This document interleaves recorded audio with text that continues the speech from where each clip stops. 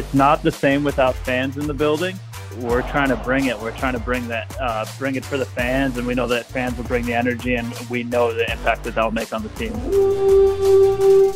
401 all-purpose yards given up to running backs this season in 2 games. I think that fares well for Dalvin Cook this week. I'm expecting at least 200 all-purpose yards for Dalvin Cook. Welcome into the Minnesota Vikings podcast, episode 112. We are so excited that football returns to US Bank Stadium this weekend. Joined alongside Chris Corso, Jay Nelson, and Gabe Henderson, I'm Tatum Everett. And I know that we're looking forward to Sunday, so excited about what's going on, but we've also turned the page because literally 4 points separate us from being 2-0 instead of 0-2. And it stings, but it might come back to bite us. But, you know, this is a brand new week, guys. Brand new week. I'm feeling the freshness. Are you feeling it? It's a little colder outside. Yeah, it's fall. It's refreshing. So I feel like football season just started. Summer is over. Yeah. Is that September 22nd? Today is the first day of fall. I think it was yesterday. Yeah, exactly. Or yesterday, yeah. Well, I mean, I was walking my dog yesterday. I know we always talk dogs on this show. And I had a T-shirt on and some shorts, and I didn't know how cold it was. And I walked out, and I was like, okay, I need to go inside. I need to change my closet, change my wardrobe, start figuring this thing out because I probably won't see sidewalks again after the month of October until about April. So it's getting that time of the year where the weather is dropping, but it is football season for sure. Yeah, winter is coming. That's a famous thing around here at this point. You know, like Gabe said, I kind of do the after October's over, all bets are off at this point. Now, the question for you, Gabe, is you won't see sidewalks because you won't go outside or it's going to be snow covered? Well, I won't go outside after October 15th because last October 15th, we got about 2 inches of snow. Yeah, so I don't go outside after that, after I see that kind of snow. And then, I mean, November, it'll be snow on the sidewalks for until April? Potentially. So, yeah, we both to answer your question. I mean, it all depends. You know, we've got some years where you don't see a flake of snow until almost Christmas. And then there's other years where, you know, it basically you're trick-or-treating and you're stomping through the snow. So you just never know. Well, thank God we have an indoor practice and game stadium. So fans won't have to worry about that on Sunday. And we're home. We're home for the next 3 games. Yep. So it's just going to be such a nice way to get us into this fall football mood. That's for sure. And I know, you know, last week we had a vent session because it was such a frustrating game. And I just kind of felt like I was living in Groundhog Day world, where I was just, again, down to the wire, pretty emotionally invested, very upset, heartbroken. You know, I could go on and on. So as a result, I figured we'd bring back the vent session again. I think we all need it. Not a bad idea. You know, and we'll do it a little earlier this week so we get it out of the way and can start being more positive on Thursdays. So the rules for last time were you get like a minute. I need, you know, your final thoughts. We're going to put all of the negativity and the sadness away and make way for, you know, an exciting week because, I mean, as tough as it is to be 0-2, knowing the home opener is in a few days is just amazing. It really is. Corso, what do you think? Yeah, absolutely. I think, you know, we missed that home field advantage at US Bank Stadium last year. And you're going to hear about it a little bit from Vikings Director of Entertainment, Greg Bostrom, who joins the show. But when the fans are going and, you know, doing the Skol chant and getting excited, it's such a big-time advantage for this team. And the fact we're on the road for 2 tough games to start the season, 2 offenses that have quite the, you know, array of playmakers on all sides in the Bengals, and then obviously we saw it in that game against the against the Cardinals. I mean, that was a shootout. I mean, you don't see Mike Zimmer's team play in too many shootout games, and that's exactly what just happened there in Glendale, Arizona. So I think that, you know, the Vikings fans, it's going to be kind of on you guys, man. Yeah. Just do what you do great, and you're going to help out Coach Zimmer. It's going to be, I think, the next three games you'll see a different Vikings team.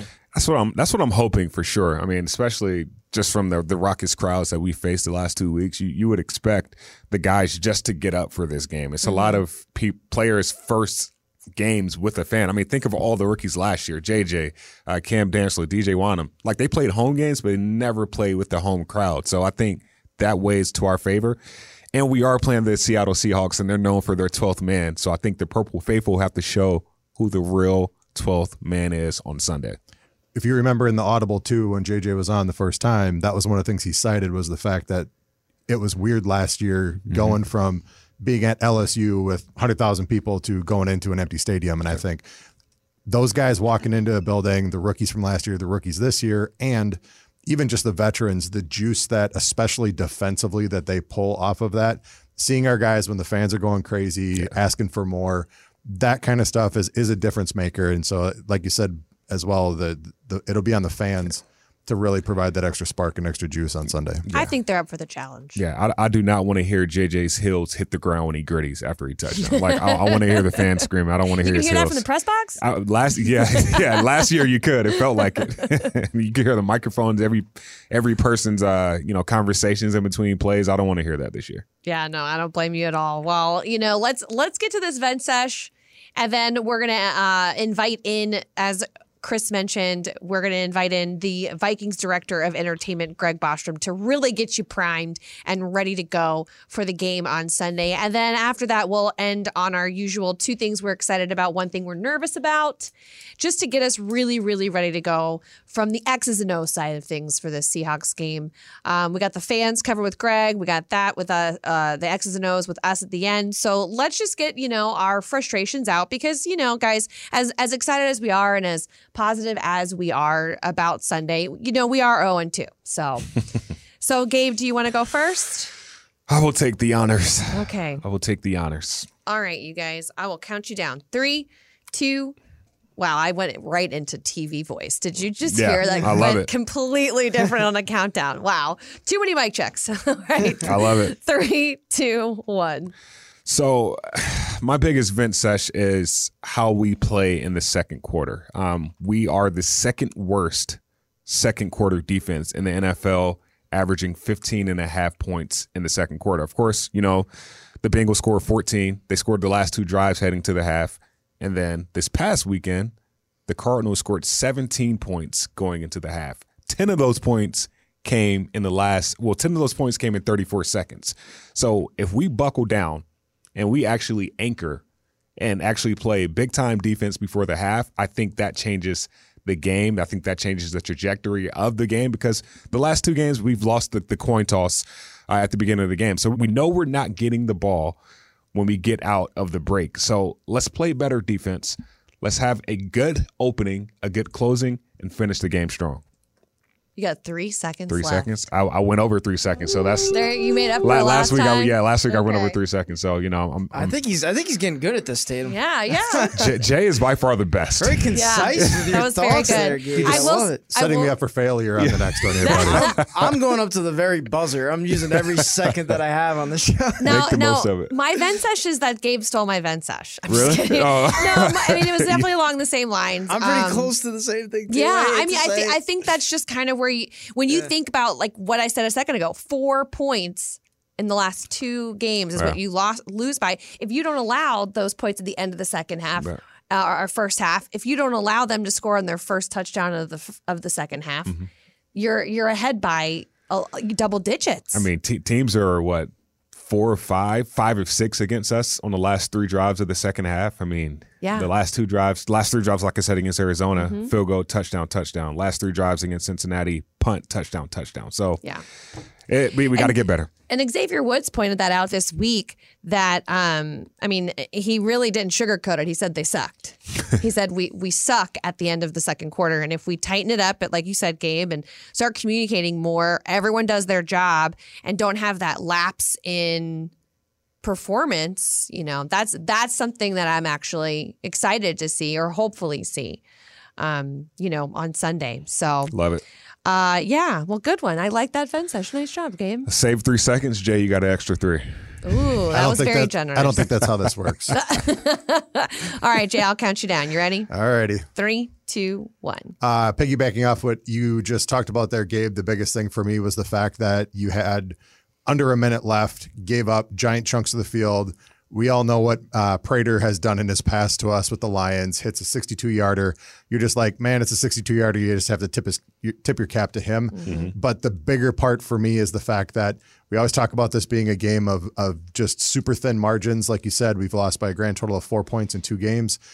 The fact that it's come down to like 1, 2, or 3 minor / we think they're minor turn into major plays in every single game, that is the margin of victory or the margin of defeat. For us being at home, like we just talked about, I hope a little bit of juice is going to help us in those moments to help provide that extra spark to keep the intensity. And I'm really hoping that come this weekend, we're walking out of US Bank Stadium with a victory because we buttoned up all those little things after the first game. We got rid of the penalties the second game. We stop with the mistakes. So, look at him! Wow. Look at him! If I hadn't added in the I would have hit it on the nose. Man. That was perfect. So very nice, very nice. Yeah, it feels like I think that we're not well, and maybe it's just because it's an 0-2 start, but there really needs to be more credit given to the turnaround from week 1 to week 2. And I think part of that too was if you look at even just the way. Not only the players handled it, Coach Zimmer handled it, especially publicly, but even internally. You missed the kick at the end of the game, and then you had Adam Thielen walking up to Greg Joseph and say, listen, I fumbled before and had it be the difference in a game as well. This does not define you. And I think that's the biggest thing is I think having a more veteran locker room this year as well, it helps to reduce the finger pointing and the blame game that's going on. Fans, there's the emotional side to this thing, and I get that. At the same point, those guys in that locker room are the ones that have another 15 games left in this season. And you cannot have that locker room start to fall apart and point fingers and stuff like that. It just means that these guys have to galvanize together, and I think the veteran presence know, yes, it's 0-2. Yes, you've dug yourself a hole, but you still have 15 games to fix this, and playoffs and everything are still within your reach. Well, and you're not – by not blaming each other, it keeps the positivity in there, like you said. I mean, you can't psych out your kicker. Now, I know we had them on the podcast last week, and they seem like very big professionals. They know it's 75% mental. They know that they have to have their head straight for moments like that. And yeah, would you want Greg Joseph to make a 37-yarder and expect him to? Of course. But you can't go all, negative on him and for the next time he has to step up and do this. And that's happened before. And I feel like Mike Zimmer's learned from his mistakes of how he's handled kicking situations. Because in the past, I think he's probably been a little bit more, frontal and vocal. Yes, in the media, very much like on the front of it, just blaming the kicker and saying, and being negative about it. And he's taken a different approach. Because I think he knows we have a special team. When you know you have a special team, you don't want to harp over a mental error like that this early on in the season. Like Jay said, with these veterans and, adding that mental toughness to the group, that's not something that you lose your mind about right now. It's like, hey, we know we should have won that game. It shouldn't have came down to that field goal. We know we should have beat that team. So let's not vent too much about this. Oh, Corso. I'm ready. That sigh you had makes me feel like you're ready and primed to go. Corso, I'm not even gonna ask you a question. I'm just gonna press the button. Corso, don't go scorched earth. All right, Corso. 3, 2, 1. Since Gabe went with the second quarter, I'm going to put a little different spin on mine. Mine's the big play right before half. Looking at both games, you have the same exact situation with a 50-yard touchdown to Jamar Chase just breaking through the Vikings secondary. A touchdown that shouldn't have happened in that moment and completely changes the momentum of the game. Same thing happened with Rondell Moore, 77-yard touchdown in a shootout in a game that it seemed like we were starting to get momentum there, and then it just completely changes into halftime.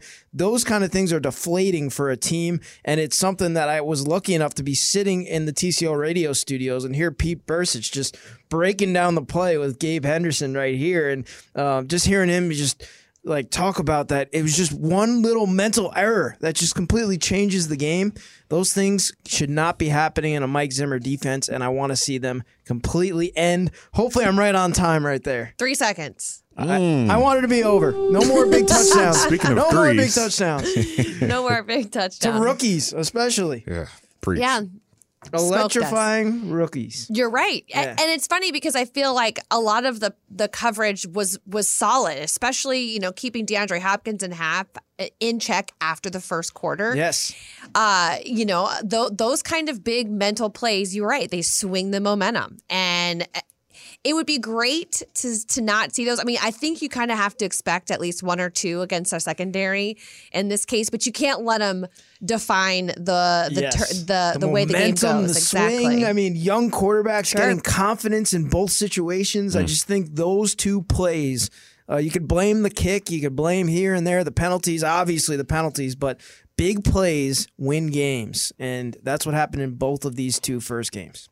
All right, I will go. 3, 2, 1. So I know we've been harping on the secondary, and I know it stinks when they have those big plays. I don't like the way they played in the end of the second quarter, beginning of the third quarter either. But I need the offense to make it on third down. There was just nothing more frustrating than sitting up on in the fourth quarter. I'm sitting at the post-game live desk, and I'm updating stats, and I'm like, are we really this bad on third down? As much as it was great to see the offense play so much better and the offensive line protect so much better, I need to see more sustainable drives. I need to see going the distance, because if you're going to play in these barn burner games, you're going to need to sustain drives. You can't be 2 of 10, on third down. Now, I will give the defense credit. They only allowed 3 of 9. Third down. So it wasn't a game where we saw a lot of sustainable drives. It was very much like the big play, here I go, ebb and flow. But I need to see more third down conversions. I know I'm asking a lot because it was a quick turnaround from week 1 to week 2. And I'm done. Wow.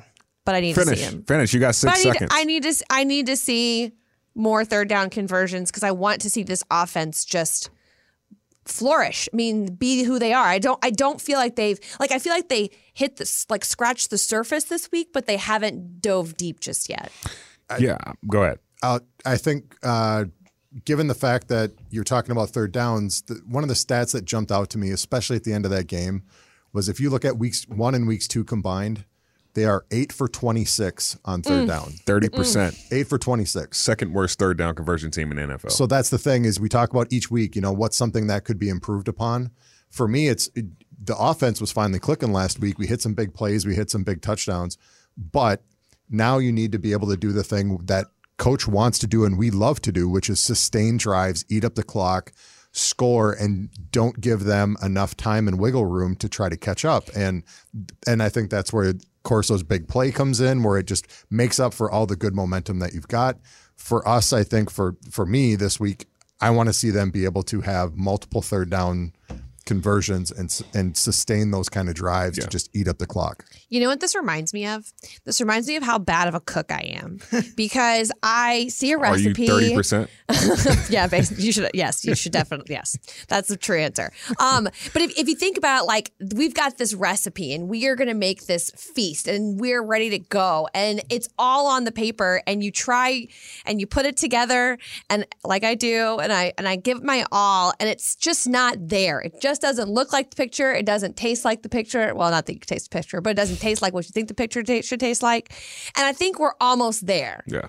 I really, that's just, I feel like we're right on the cusp of it. It's just we just got to add some extra seasoning to that dish. Or if it's not seasoning, you got to cook it a little bit longer. Because speaking of cook, Dalvin Cook. He looked good. Let's get the chef in the kitchen. I know I kind of set that up, but I wasn't on purpose. I was really thinking about how bad of a cook I am, but you could get better with time, right? Yeah, we can. I mean, it only has to. Number 33 chef in there and help you out a little bit. But I mean, that goes into getting yourself in situations like that, pushing yourself on third down, emphasizing third down in practice, having literally 2 or 3 periods. Hey, this is what we're working on today. Or for you when you're cooking, hey, that cereal, I put a little bit too much milk in there. Maybe this time I can take some milk out, or I don't want to. Okay, I can make cereal, Gabe. I don't want to downplay your cooking here. I can make cereal.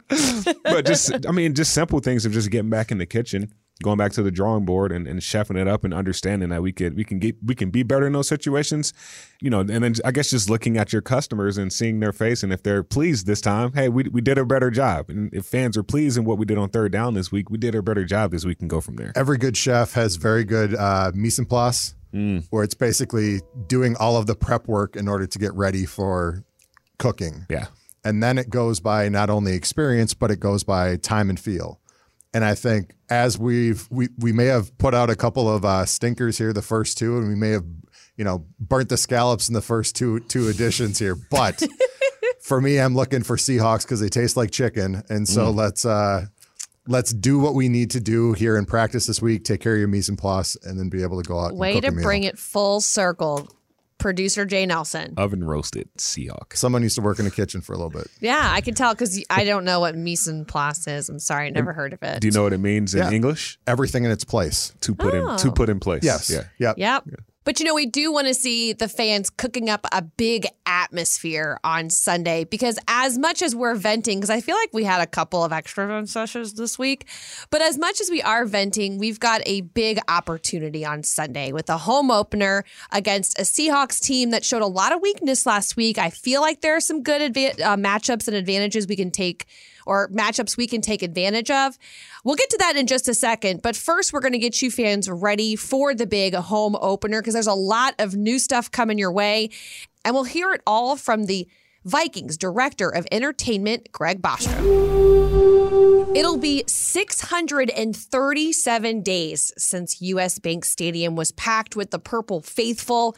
Fans are making their long-awaited return on Sunday afternoon, making sure that they have a good time, is Vikings Director of Entertainment, Greg Bostrom, our podcast guest this week. Greg, how are you? And, I'm sure you're like a kid on Christmas Day. Yeah, we've been excited for this day. Like you said, 637 days since we had fans. That just seems absolutely insane. But finally, the home opener is around the corner, and can I just say I'm so honored to be your guest today, guys, of everyone you could have chosen. So I'm excited to be on. You're kind of a big deal, Greg. Just a little bit.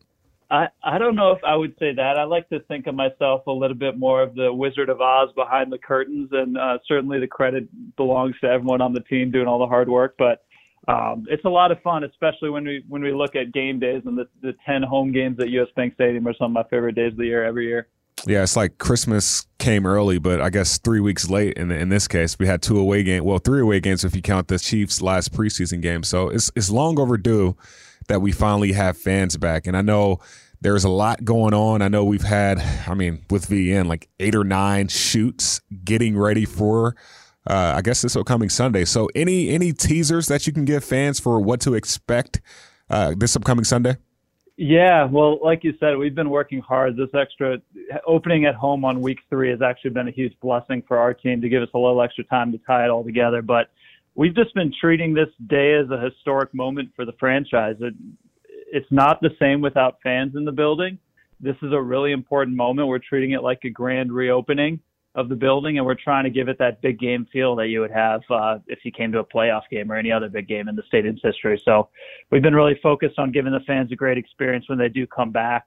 A couple elements in there I'd love to chat through, but I think the key takeaway is we're trying to bring it. We're trying to bring it for the fans, and we know that fans will bring the energy, and we know the impact that that'll make on the team. Yeah, there are some exciting things planned for Sunday. As someone who may be a little bit more privy to the knowledge as we are here, I almost don't even want to tell people because it's like I don't want to spoil the surprises. But as far as what goes into creating the game atmosphere, what has it been like to make sure this really pops on Sunday? Yeah, well, I think we started with trying to define the guidelines of what we wanted to achieve and what do the fans actually want. If you go back, we've got a lot of good data and analytics and surveys from fans over the years and conversations, and that sense of camaraderie at the game is a huge part of people's experience. The traditions we have with this franchise, I feel so lucky to work with a 61-year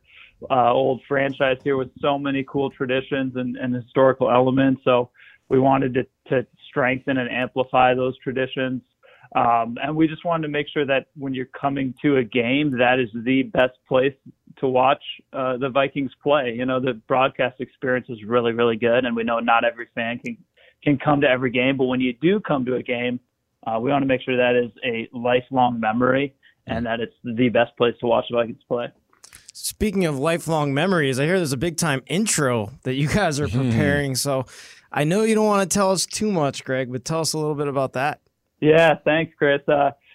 So there's actually a lot of fans come to only 1 or 2 games every year. We have a big season ticket member database, but, a season ticket member might send their ticket to their brother or, a friend, or they sell a ticket here. So there's, in previous years, we've had over 500,000 people attend at least one Vikings game, which is kind of crazy when you think about it.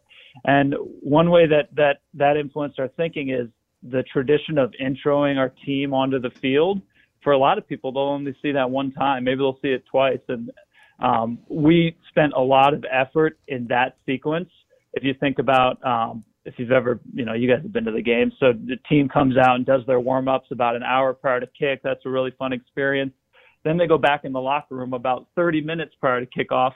And there's this moment where you're kind of waiting for them to take the field and for them to run out of that big, beautiful dragon ship. And we've really focused a lot of our efforts there and bringing fans along for a journey there, building up the anticipation for that really big moment when the Vikings finally hit the field as a team ready to play. And we're just really excited to unveil it for fans. I mean, a couple elements I'll share from within that. For anybody who doesn't know, we entered into a partnership with the Minnesota Orchestra this year, and they provided a custom score for this whole Showtime sequence. So legendary conductor Osmo Vanska in his final year with the Minnesota Orchestra after a long run. They commissioned Tommy Barbarella of local fame. He was part of Prince's New Power generation and has done a lot of cool stuff since then. He composed the custom score, and the entire 100-plus person orchestra performed the music that our fans will hear as part of this introduction sequence. That's a really cool element. We've been grateful to the orchestra for their partnership and excited for fans to see it. So you're saying it's going to be theatrical and dramatic. Yeah, it's a show. It's a show. People, at the end of the day, people come to the game to cheer on the fans, but it's entertainment, right? So we want to entertain them, and we think that fans will come along for the ride. I guess our only plea would be make sure you get in your seats at least 30, 20 minutes prior to kickoff so you can see it all. Yeah, it's a show. Yeah, I've told I have some family coming in town, and I told them the game starts at 3:25. Make sure you're there by 2:15 so you don't miss out. That's it. Yeah. But talk about orchestra, like you're stringing me along now. So just speaking of stringing fans along with that, I know. Gabe with the little quips. I love it. I like it. I mean, there's so much that goes into it. I mean, if you just type in best NFL game day experience on Google right now, and if you click on any article, Vikings are at least number 1, number 2. They're within the top 5 on every article. And I know a lot of hard work goes into that. So the time and effort spent putting into game day, like how many hours or how much work is involved in putting all of that together? Oh man, it's a lot. Jay would know. Jay's a big part of it. He's in all these meetings. So if when he's not producing these wonderful podcasts, he's a big part of our game days. But we know it's a responsibility. It's one of those like great power, great responsibility things. I grew up a Vikings fan. I started loving the team when I was 10 years old, and Randy Moss was breaking every record in the world. And so I know how much this means to people because it means that much to me too. So to have the chance to kind of guide their game day experience. I know I feel great responsibility there. The team feels great responsibility there. And we really put as much as we can into it. But when we're talking about what it takes to pull off a game day, I'd remiss not to mention a few names here. Darius Smith, who's in charge of our entertainment and my programming. guy. Arthur, everybody's guy. He's the man. Arthur Koo, video and graphics, Jesse Marquette and Alan Wertheimer and Ryan McCarthy on the tech side, Jay, the aforementioned wonderful Jay Nelson and Lee Berg on the graphics side. So that whole team there has been putting in long hours for weeks and months on end to prepare for this day, and we're excited. And I know that you spoke just a second ago about being a longtime Vikings fan, and there have been plenty of traditions that you've been a part of over the years, but there's one that you guys are trying to get going this year, and I think it's pretty special. Yeah. So to your point, 2016, the first game was the first time we ever did the Skull Chant. And it seems crazy that it's only been around that long because it's such a part of our lifeblood now. The Gallahorn preceded that by not too many years. It started in the Metrodome. We're calling back a story from the 60s here, which I think is so cool. Some of our fans will have heard it. Everybody knows the Purple People Eaters. right? The most vaunted D-line in history, if you ask me. Jim Marshall at D-end, Carl Eller at D-end, Alan Page at D-tackle. So they used to play in the Met Stadium, which was freezing cold, right? It's an outdoor stadium in Minnesota. And they would tell a story that when the sun dropped in Met Stadium, it went from cold to like another planet. You know, it dropped 10 degrees, the snow comes whipping through, it's windy. And after playing there a number of years, all our guys knew that was about to happen, but the opponents didn't know it was about to happen. So right before it was about to drop 10 degrees, they would stand at the O-line and start chanting, Odin, Odin. And Odin is the Viking god of war, if you didn't know. So they're calling out to the Viking god of war, basically. And then a few minutes later, it's like a new entity has entered the field. It's freezing cold, it starts snowing, and it's the quote from Jim I love is, the opponent's like, what matter of men are these? These guys are crazy. So we just think that's such a cool story. We had a chance to talk to Jim about it, and Carl and Alan Page and Paul Krause and some others, and we'll be kind of retelling that story as part of the Showtime sequence.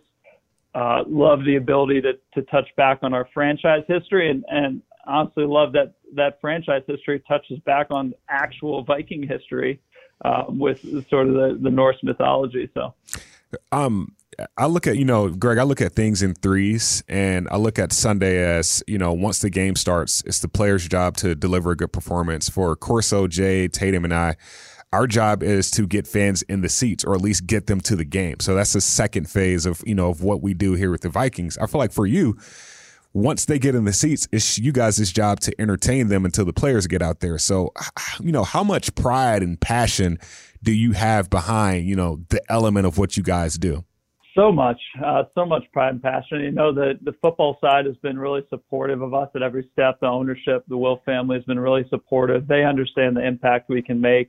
At the end of the day, and I'm sure everyone in my position would say this, but it's actually true for me. Like, we have the best fans in the NFL.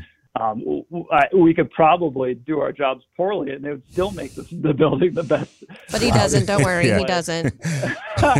But it's. Just to be able to give that fans that experience. I mean, they want to provide a home field advantage for the team. They know the impact they're making. So just to be able to support them and kind of, help rally the troops when needed, big defensive stop, give them something to cheer about. It's a big source of pride. And especially after being in the building last year with no fans, you can't put into words how much the fans were missed. You cannot put into words. You could look across the NFL, and for the first time ever, I think there was no home field advantage. The road team won just as many times as the home team won. Yeah. So that's a tangible stat you can look at and say home field advantage matters, and we didn't have it last year. So. Yeah, Tatum and I, this is both of our first home game as a Vikings employee, so we're pumped. We are extremely pumped.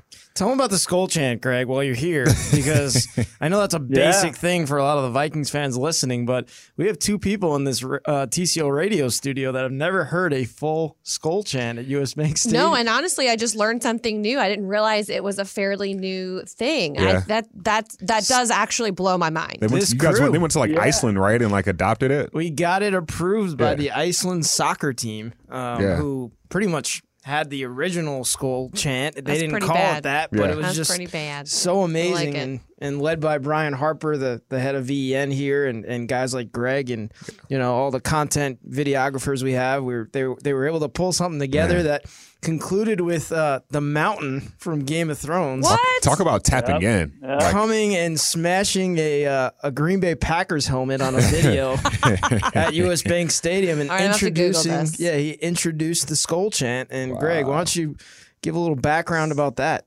Yeah, that one was really cool. I joined the team in May 2016. We opened the building and we had a ribbon cutting in July 2016. So it was straight into the deep end. I came from the music festival world. I used to produce music festivals. So I was in the entertainment space, but honestly, Game Press was brand new to me. And right away got to work on some really fun projects. That Fire Breathing Dragon that we talked about was one of the first projects I got to work on. Darn Titans. Gold Chin. Yeah. You were there, right? Well, I was there. I was on the field. It was awful. Sorry. Yeah, It's well, Tatum's fault. While we're on that, I got to tell the fans that are listening here, we do not get to shoot fire from the field. It's the NFL policy. It remains in place, so we're very sad about that, but it's not our choice. We would be shooting that fireball if we could. Yeah. But back to more exciting stuff, Skull Chant. So, yeah, it was right around that time Iceland, the national soccer team, had beaten England, which, full disclosure, I'm not a huge soccer guy, but apparently that's like equivalent to a AAA baseball team beating Corso's Yankees or something like that.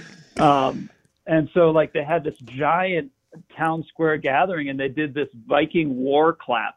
And it was the first time the world had kind of seen it go viral. And, as Brian Harper, our boss, tells the story, he had a dozen people email him and say, Viking war clap, you guys got to do this. So it was perfect timing to sort of pick it up and run. My predecessor in this role, Brett Tabor, is a legend. He's now heads up our foundation, but he kind of led the efforts to get in touch with the people on the Iceland national team, Aaron Gunnarsson, their captain, and Thor Bjornsson, the mountain, as Corso mentioned, and really made it something authentic where we said, we love this chant. We don't want to steal it. We want to extend it to your brothers in Minnesota sort of thing. And they leaned into that. The rest is sort of history over time. It just got better and better. And now it's kind of ingrained in what we do, I think. That's awesome. Yeah. I mean, I don't think we can stress enough in this conversation just how important it is for fans to get there early. I mean, if you think getting there early on your normal time is right, I'd give yourself an extra hour because you've got between traffic and people and the kickoff concert. We have Dustin Lynch playing out the common area. I mean, it's just going to be a whole day. I'd say get there really early just so that you don't miss anything. I mean, this is going to be epic. Yeah, absolutely. And I'm glad you mentioned the kickoff rally out on the Commons. That's a good excuse to get there early. Like you said, Dustin Lynch headlining. I mean, just one of the great names in country music. I'm sure most of the people listening, if you type him into your Spotify, you've heard a couple of his songs. He'll go on stage at 1, but that party starts as early as 10 a.m. So come out, have a beer or two if you so desire. Listen to some great music headlined by Dustin Lynch, and then head on inside and get ready for showtime. And it's free, by the way. It's free. You don't even need a game ticket to go. I'm glad you added that. I feel like the beers always taste better when it's free, right? That's right. Yeah.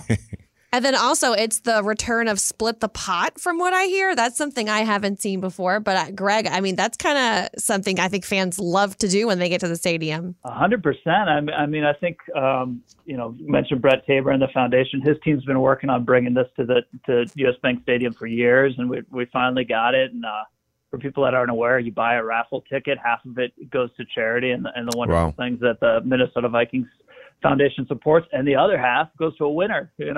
So I don't know how high the pot will get, but some of these places the winner takes home $40,000 or something. So that could be a little side action for your game day. Greg, I feel like we're talking about what we're most looking forward to, but being on the Game Press team, leading this team, like, what are you most looking forward to? As basic as it is, just having the roar of the crowd again. It's such a visceral thing for when you're standing there in the building and you feel the crowd reacting to what's going on. And for the people that work on Game Press, that's what we live for. The other 355 days a year when there's not a home game is that roar of the crowd. And so I'm just excited for that. I think this whole Showtime sequence that the team I mentioned before has brought a lot of that project in-house. Most teams will hire out a third-party production company to do this stuff. Not the case for our team. Really leaned into it. Built something that's specific to our team, specific to our fans, has meaning to the community, we think. So I'm really excited for that to debut, and I'm really excited because I know the team's going to get a win this week. I just know it. Heck yes. Yes, and I think that will definitely get them amped up and ready to play the Seahawks on Sunday. So a big thank you to Vikings Director of Entertainment, Greg Bostrom, for joining us. And Greg, honestly, thank you so much from a fan's perspective for putting in all the blood, sweat, and tears to making this a really special moment for the fans and kind of getting us all prepped up and ready to go for Sunday. My pleasure. And thanks so much for having me on behalf of the whole team. And fans, we can't wait to see you on Sunday. Thank you, Greg. Thank you, Greg. Thanks, Greg. Have a See you, good bud. day. See ya. Well, I know we are all excited to return to US Bank Stadium. And while we're at it, let's go around the table and do 2 things we're excited about, 1 thing we're nervous about. I will say, though, off limits, you can't say you're excited that football's back. You can't say you're excited to see fans. Off limits. Greg did that already. Exactly. So I want to get more into the actual game itself. So Corso, why don't you take the lead this time? And 2 things you're excited about and 1 thing that makes you nervous. I'm excited to see Justin Jefferson do the gritty into the end zone. That's what I'm excited. I think we've missed that electrifying play from Justin Jefferson. We had one in week 1 where we thought he had a touchdown, but it wasn't. I want to see him, break a deep ball from Kirk Cousins and do his little gritty easily into the end zone. The second thing I'm excited about is to see the defensive line and how they react to the fans. I think the Vikings defense has just been so much better at home. We've played Russell Wilson so many times in this Mike Zimmer tenure. A lot of times it's been in Seattle. This time it's here. Finally, it's here. I believe the last time they came to Minnesota was at that terrible game with the Blair Walsh missed kick. That was the end of my first season with the Vikings. Ugh. Not a great first impression, that's for sure. But since then, I've just wanted to beat this team every single time we play them. It's always been on Monday night in Seattle, and I'm so happy it's here at US Bank Stadium. Last thing I am worried and not excited about I heard the word and stressed about is Russell Wilson. I mean, he just has our number. I know Mike Zimmer has some of the best numbers as a defensive coach against Russell Wilson. Like if you go back and actually look at the stats, but he's found a way to win a lot of these games. And it's really, mobile quarterbacks against Mike Zimmer. It's just something that I hate. And I want to see Anthony Barr hopefully get back. That would be a big time help for that whole situation. Corso, Russell Wilson is 7-0 against the Vikings in his career.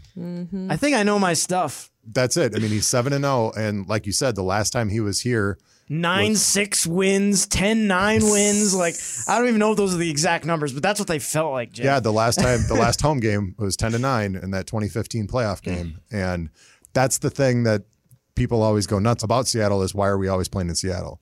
Yeah. Now, again, you get some home cooking. And, hopefully this will be a difference maker again, like we've talked about with the fans having their juice in the building. Hopefully will help us get over that hump. Why do we always beat the Saints and not the Seahawks? They're both very good teams, and we find a way to beat the Saints. I think you hit the nail on the head with the mobile quarterback. You're not going to get that out of Drew Brees in the pocket like that. It's the mobility of it all that Mike Zimmer. Although I will say, like how promising that looks. I'll save this for mine, but how promising that looks for after watching I know Kyler was able to do some Kyler Murray things, but the defense kept him in check for the most part. Besides the big plays, I mean, you really can't ask him to do more than that. And so I think although I know Russell and Kyler are very different in the way that they play, but they still have that mobility factor. And so I think that was a good primer to get the defense ready to go to finally beat Russell Wilson. Yes. All right, Jay. 2 things you're excited about, 1 thing you're nervous. The first thing I'm going to say is actually I'm excited about, but I'm also minorly nervous about because we still don't have a full answer. First thing I'm excited about is the prospects of the running game against the Seattle defense. Last week, everyone's seen the stat. King Henry ran for 183 yards. He had 147 in the second half and 3 touchdowns. That's very Adrian Peterson-like when he used to be here. But the fact that Derrick Henry not only had 182 yards rushing, but combined, he had 237 yards on the game. So that sounds absolutely stoked for a guy like Dalvin Cook to have a monster game. Now, we all know Seattle keyed off of him last time we played him. We all know every team is going to key off of him because as he goes, our offense seems to go. But if fully healthy or at least close to healthy, Dalvin is going to be on that field, I think his prospects for this week are really, really good. Secondly, this Seattle secondary is also very vulnerable. Tannehill last week had 347 yards passing, including 6 receptions for 128 to Julio Jones. There were 9 different receivers that had a reception in that game. And that just means that if our guys are looking to try and pick it up, we've had KJ Osborne the last couple games really stepping up. Corso, you cited Justin Jefferson. I think if JJ can get going too, it's not only those guys, but you can see tight ends and everybody across the board be able to have a shot downfield. Now, what am I worried about or what makes me nervous? Bobby Wagner. Bobby Wagner had not only a career high, but a franchise high 20 tackles last week in that game, breaking his own record of 19 from a couple years ago. Yep. Bobby Wagner, there's a reason why he is the lifeblood of that defense. And I think given some of the issues that we had, yes, we did better on protection. Yes, downfield, some of our guys were getting open, but Bobby Wagner is a guy that's used like Eric Kendricks, like Anthony Barr. He can spy. He can get all over that field. He can also cover. Bobby Wagner's my guy. That's the X factor that the offense is going to have to pay attention to. Yeah, Bobby Wagner is a bad man. Bad man. No, I like all your points. I think that with Derrick Henry and Ryan Tannehill popping off, it does kind of mirror this offense to a certain extent, and I do think that could be a huge benefit to watch that tape and hopefully emulate that. But I mean, in that regard, you're going to need this. You're going to need the Seahawks to put it bluntly, have a minor meltdown in the second half because they were up 15 at halftime. And obviously the Titans made the right adjustments to kind of have their number. So you're going to have to be able to adjust on the fly just in case they feel like they have the blueprint for this team. And even then it came down to an overtime field goal to make that happen. True. They were 52-0 coming out of half with a 15-point lead. They were 52-0. Oh, that's it? Going into that game. And then the Cowboys were able to capitalize on that and make them choke it away in that game. And so I just think for them, they're seeing this as a lick their wounds type game as well, where they're going to come into our house going, we shouldn't have lost that game. We should be 2-0. And they're going to be hungry for blood. 2 things you're excited about and 1 thing you're nervous about.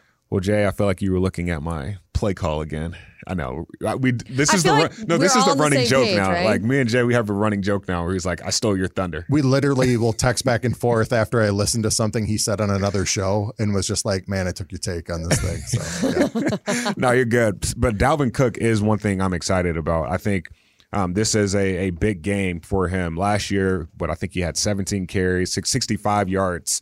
Right before he got hurt, and he had, I think, 5 receptions for 24 yards. So he almost had 100 yards in the first half before he got hurt. And we know Dalvin Cook or any good running back against the Seattle Seahawks defense, they pretty much have a day. Jay, you already talked about Derrick Henry, what he did last week, but 401 all-purpose yards given up to running backs this season in 2 games. I think that fares well for Dalvin Cook this week. I'm expecting at least 200 all-purpose yards for Dalvin Cook. I think 150 is the start in the run game. I think, Dalvin Cook is a more dynamic or at least more explosive running back than Derrick Henry. Derrick Henry's more strong. He can probably break more tackles, but I'm a huge Dalvin Cook fan. I'm happy to have him on the team, and I think this is his breakout game, at least in my eyes. The second thing that I'm excited about is our defensive line. I think we will get to Russell Wilson a numerous amount of times. Jay, I know you talked about how Russell Wilson, and Corso, you said it too, he has our number.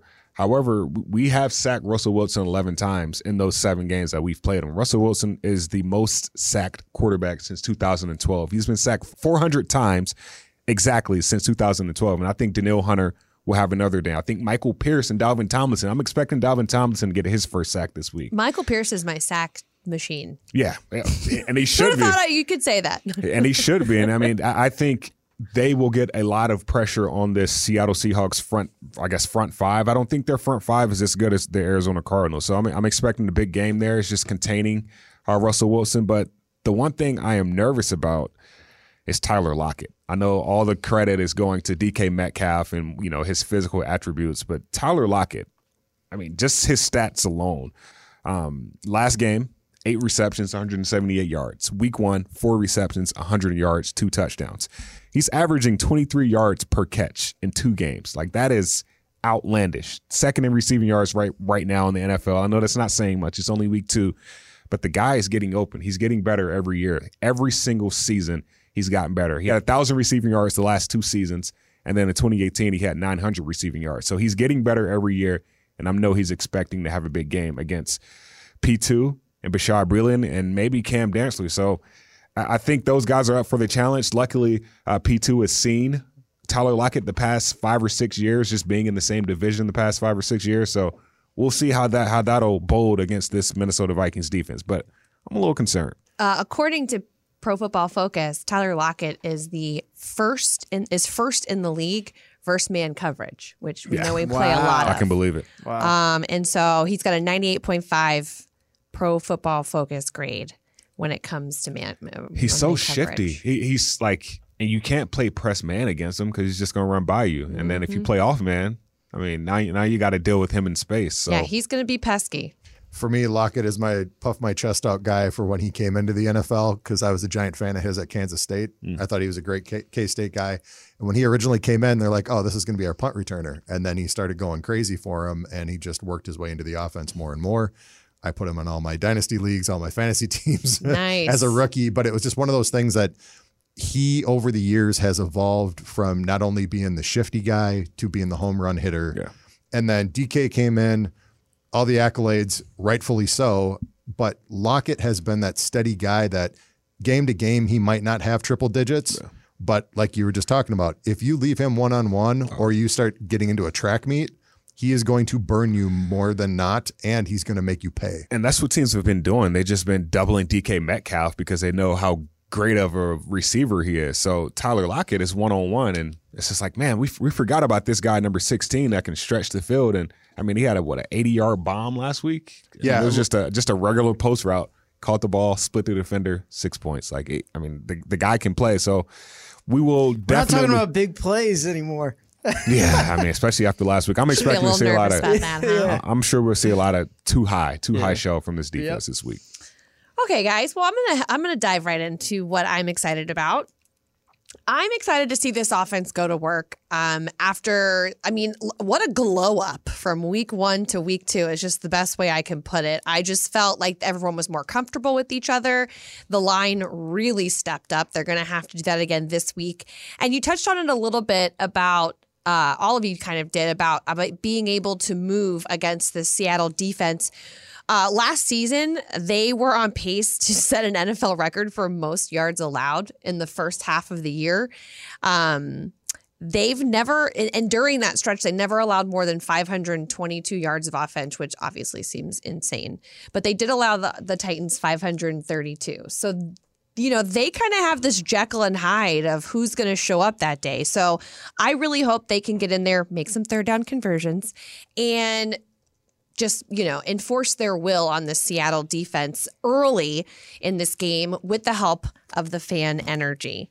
The other thing I'm excited about, and go with me on this one, I am excited to see Greg Joseph's response to this past week because I think he won the press conference. I think Mike Zimmer is winning the situation as far as how to handle everything. And I think this will be the moment, whether you say that kick or that situation made or broke Greg Joseph. And I'm really excited to see him respond because I don't know what it's going to be like. Obviously, none of us do, but I think we're going to see it in this game because he's going to have to get in there at some point. Well, and I mean, obviously, like make all of his extra points, but like we're going to see it, and I'm really excited to see his response because I do think that a lot of the talk this week has been surrounding that. What I'm nervous about. I know you said Tyler Lockett, and yes, I obviously am very nervous about Tyler Lockett, but I'm actually, with the way that he's played the last 2 weeks, I'm a little more nervous about DK Metcalf because I feel like he's due for a big game, and I think that there will be more focus now, maybe a little bit more so on Lockett, so Metcalf is definitely a point of emphasis. The way that they silenced DeAndre Hopkins in the first quarter, after the first quarter, I think you can do that with Lockett. I'm worried that it might be like a Rondale Moore situation where we'll see either Swaim or DK kind of pop off because you've got, you know, one good man coverage guy on the guy that is so good against man coverage. So that's what I'm nervous about. There's a lot of weapons out there, but if you're points about seeing the defensive line step up, then I think that they could really help out the guys in the back. So. Yeah, for sure. I mean, and those guys complement each other. I mean, if you coverage sacks or, you know, rush sacks or blitz sacks, I mean, the secondary and defensive line complement each other, rightfully so. But I'm with you with what you're nervous about. I do think DK is due for a big game, but Freddie Swain is the guy that bothers me or concerns me too. Because you saw how Rondale Moore and performed. He had 5 receptions for 95 yards last week against the Tennessee Titans. So and a touchdown. So that's something that not many people are talking about, and I'm sure he's licking his chop. Just being the slot receiver myself, I know how it feels when the 2 outside receivers get all the praise and everybody's doubling them. I'm like, all right, bet I'm about to have me a big game. And then by the time halftime hits, I got $120, and they were like, yo, we didn't even game plan for this guy. Like, why is this guy getting 120 receiving yards on us? So yeah, that is Eric Kendricks or I guess Mackenzie Alexander. He's going to have his hands full this week like he did last week. It's going to be a big game on Sunday, kickoff set for 3:25. But as you heard earlier in the podcast, get there early. There's going to be a lot of fun times, starting with the kickoff concert in the Commons. Opens at 10 a.m. Dustin Lynch, 1 o'clock. And obviously the brand new intro and all of the fun pregame festivities within US Bank Stadium beginning before kickoff. So make sure you get there early. And to get you ready for this week, guys, what's going on within VE and what's something that you think fans need to check out this week to get you ready? Corso, you want to go? I'm going to start with the Audible, just producing this for VEN. I'm really excited. We got KJ Osborne joining Justin Jefferson to talk about his first career touchdown last week. So I'm really excited about, we'll have Gabe ask him some fun questions, a little trivia action, maybe some know your teammate sort of thing. Ooh. So very excited for that show. So be on the lookout. Gabe? Viking Circle is back this week. Nice. And we have Patrick Peterson. And oh, wow. We intentionally did it this way because we knew everybody was going to get him last week because it's going back to Arizona. But people kind of overlooked the fact that he played the Seahawks, 13, 14 times in his career. So he knows the Seahawks better than he knows his own team. So we'll talk a little bit about that. We'll talk, just his time in Arizona last week. I know he kind of downplayed it to the media. So I'm going to try to pull some strings like I told Greg Bostrom earlier. So pull some strings, pull it out of him a little bit and have some fun. So be on the lookout for that. I know he does not like the Seahawks at all. So good conversation. Be on the lookout for that. And of course, we'll have opposing viewpoints this week with Seahawks writer John Boyle. It should be fun for all. Eric Smith will be providing our perspective on those opposing viewpoints. That'll be on Thursday. And of course, after the game this week, we have the Vikings post-game live presented by Miller Lite. And this week's guest, we've got Ron Johnson joining us as our analyst. So that should be a lot of fun. He'll get all that done before he heads to hit the phone lines for the fan line. Ron's so don't worry. busy. Don't worry about Ron. He'll be on those fan lines. We're just going to borrow him for a little bit beforehand. So you hear Ron Sunday twice. You hear him after the game with you for post-game live. You hear him, K-Fan fan line, and then he's on Vikings Vantage this week, which will be on K-Fan on Friday. Well, if you're a fan of Ron Johnson. Yeah. A lot of Ron Johnson this week. A lot of Ron Johnson. Make sure you listen to everything, watch everything this week. I know it's going to be such an amazing weekend, something we'll all remember as the first time back for fans in US Bank Stadium. Like I said at the beginning, in 637 days, I went and did the math. I know you guys are ready to see your Vikings team out there, and we're going to get a win this week. I am very confident. I am very optimistic. So for Greg Bostrom, our guest today, Chris Corso, Gabe Henderson, Jay Nelson, I'm Tatum Everett. Let's go Vikings. This is going to be a big week. Let's go.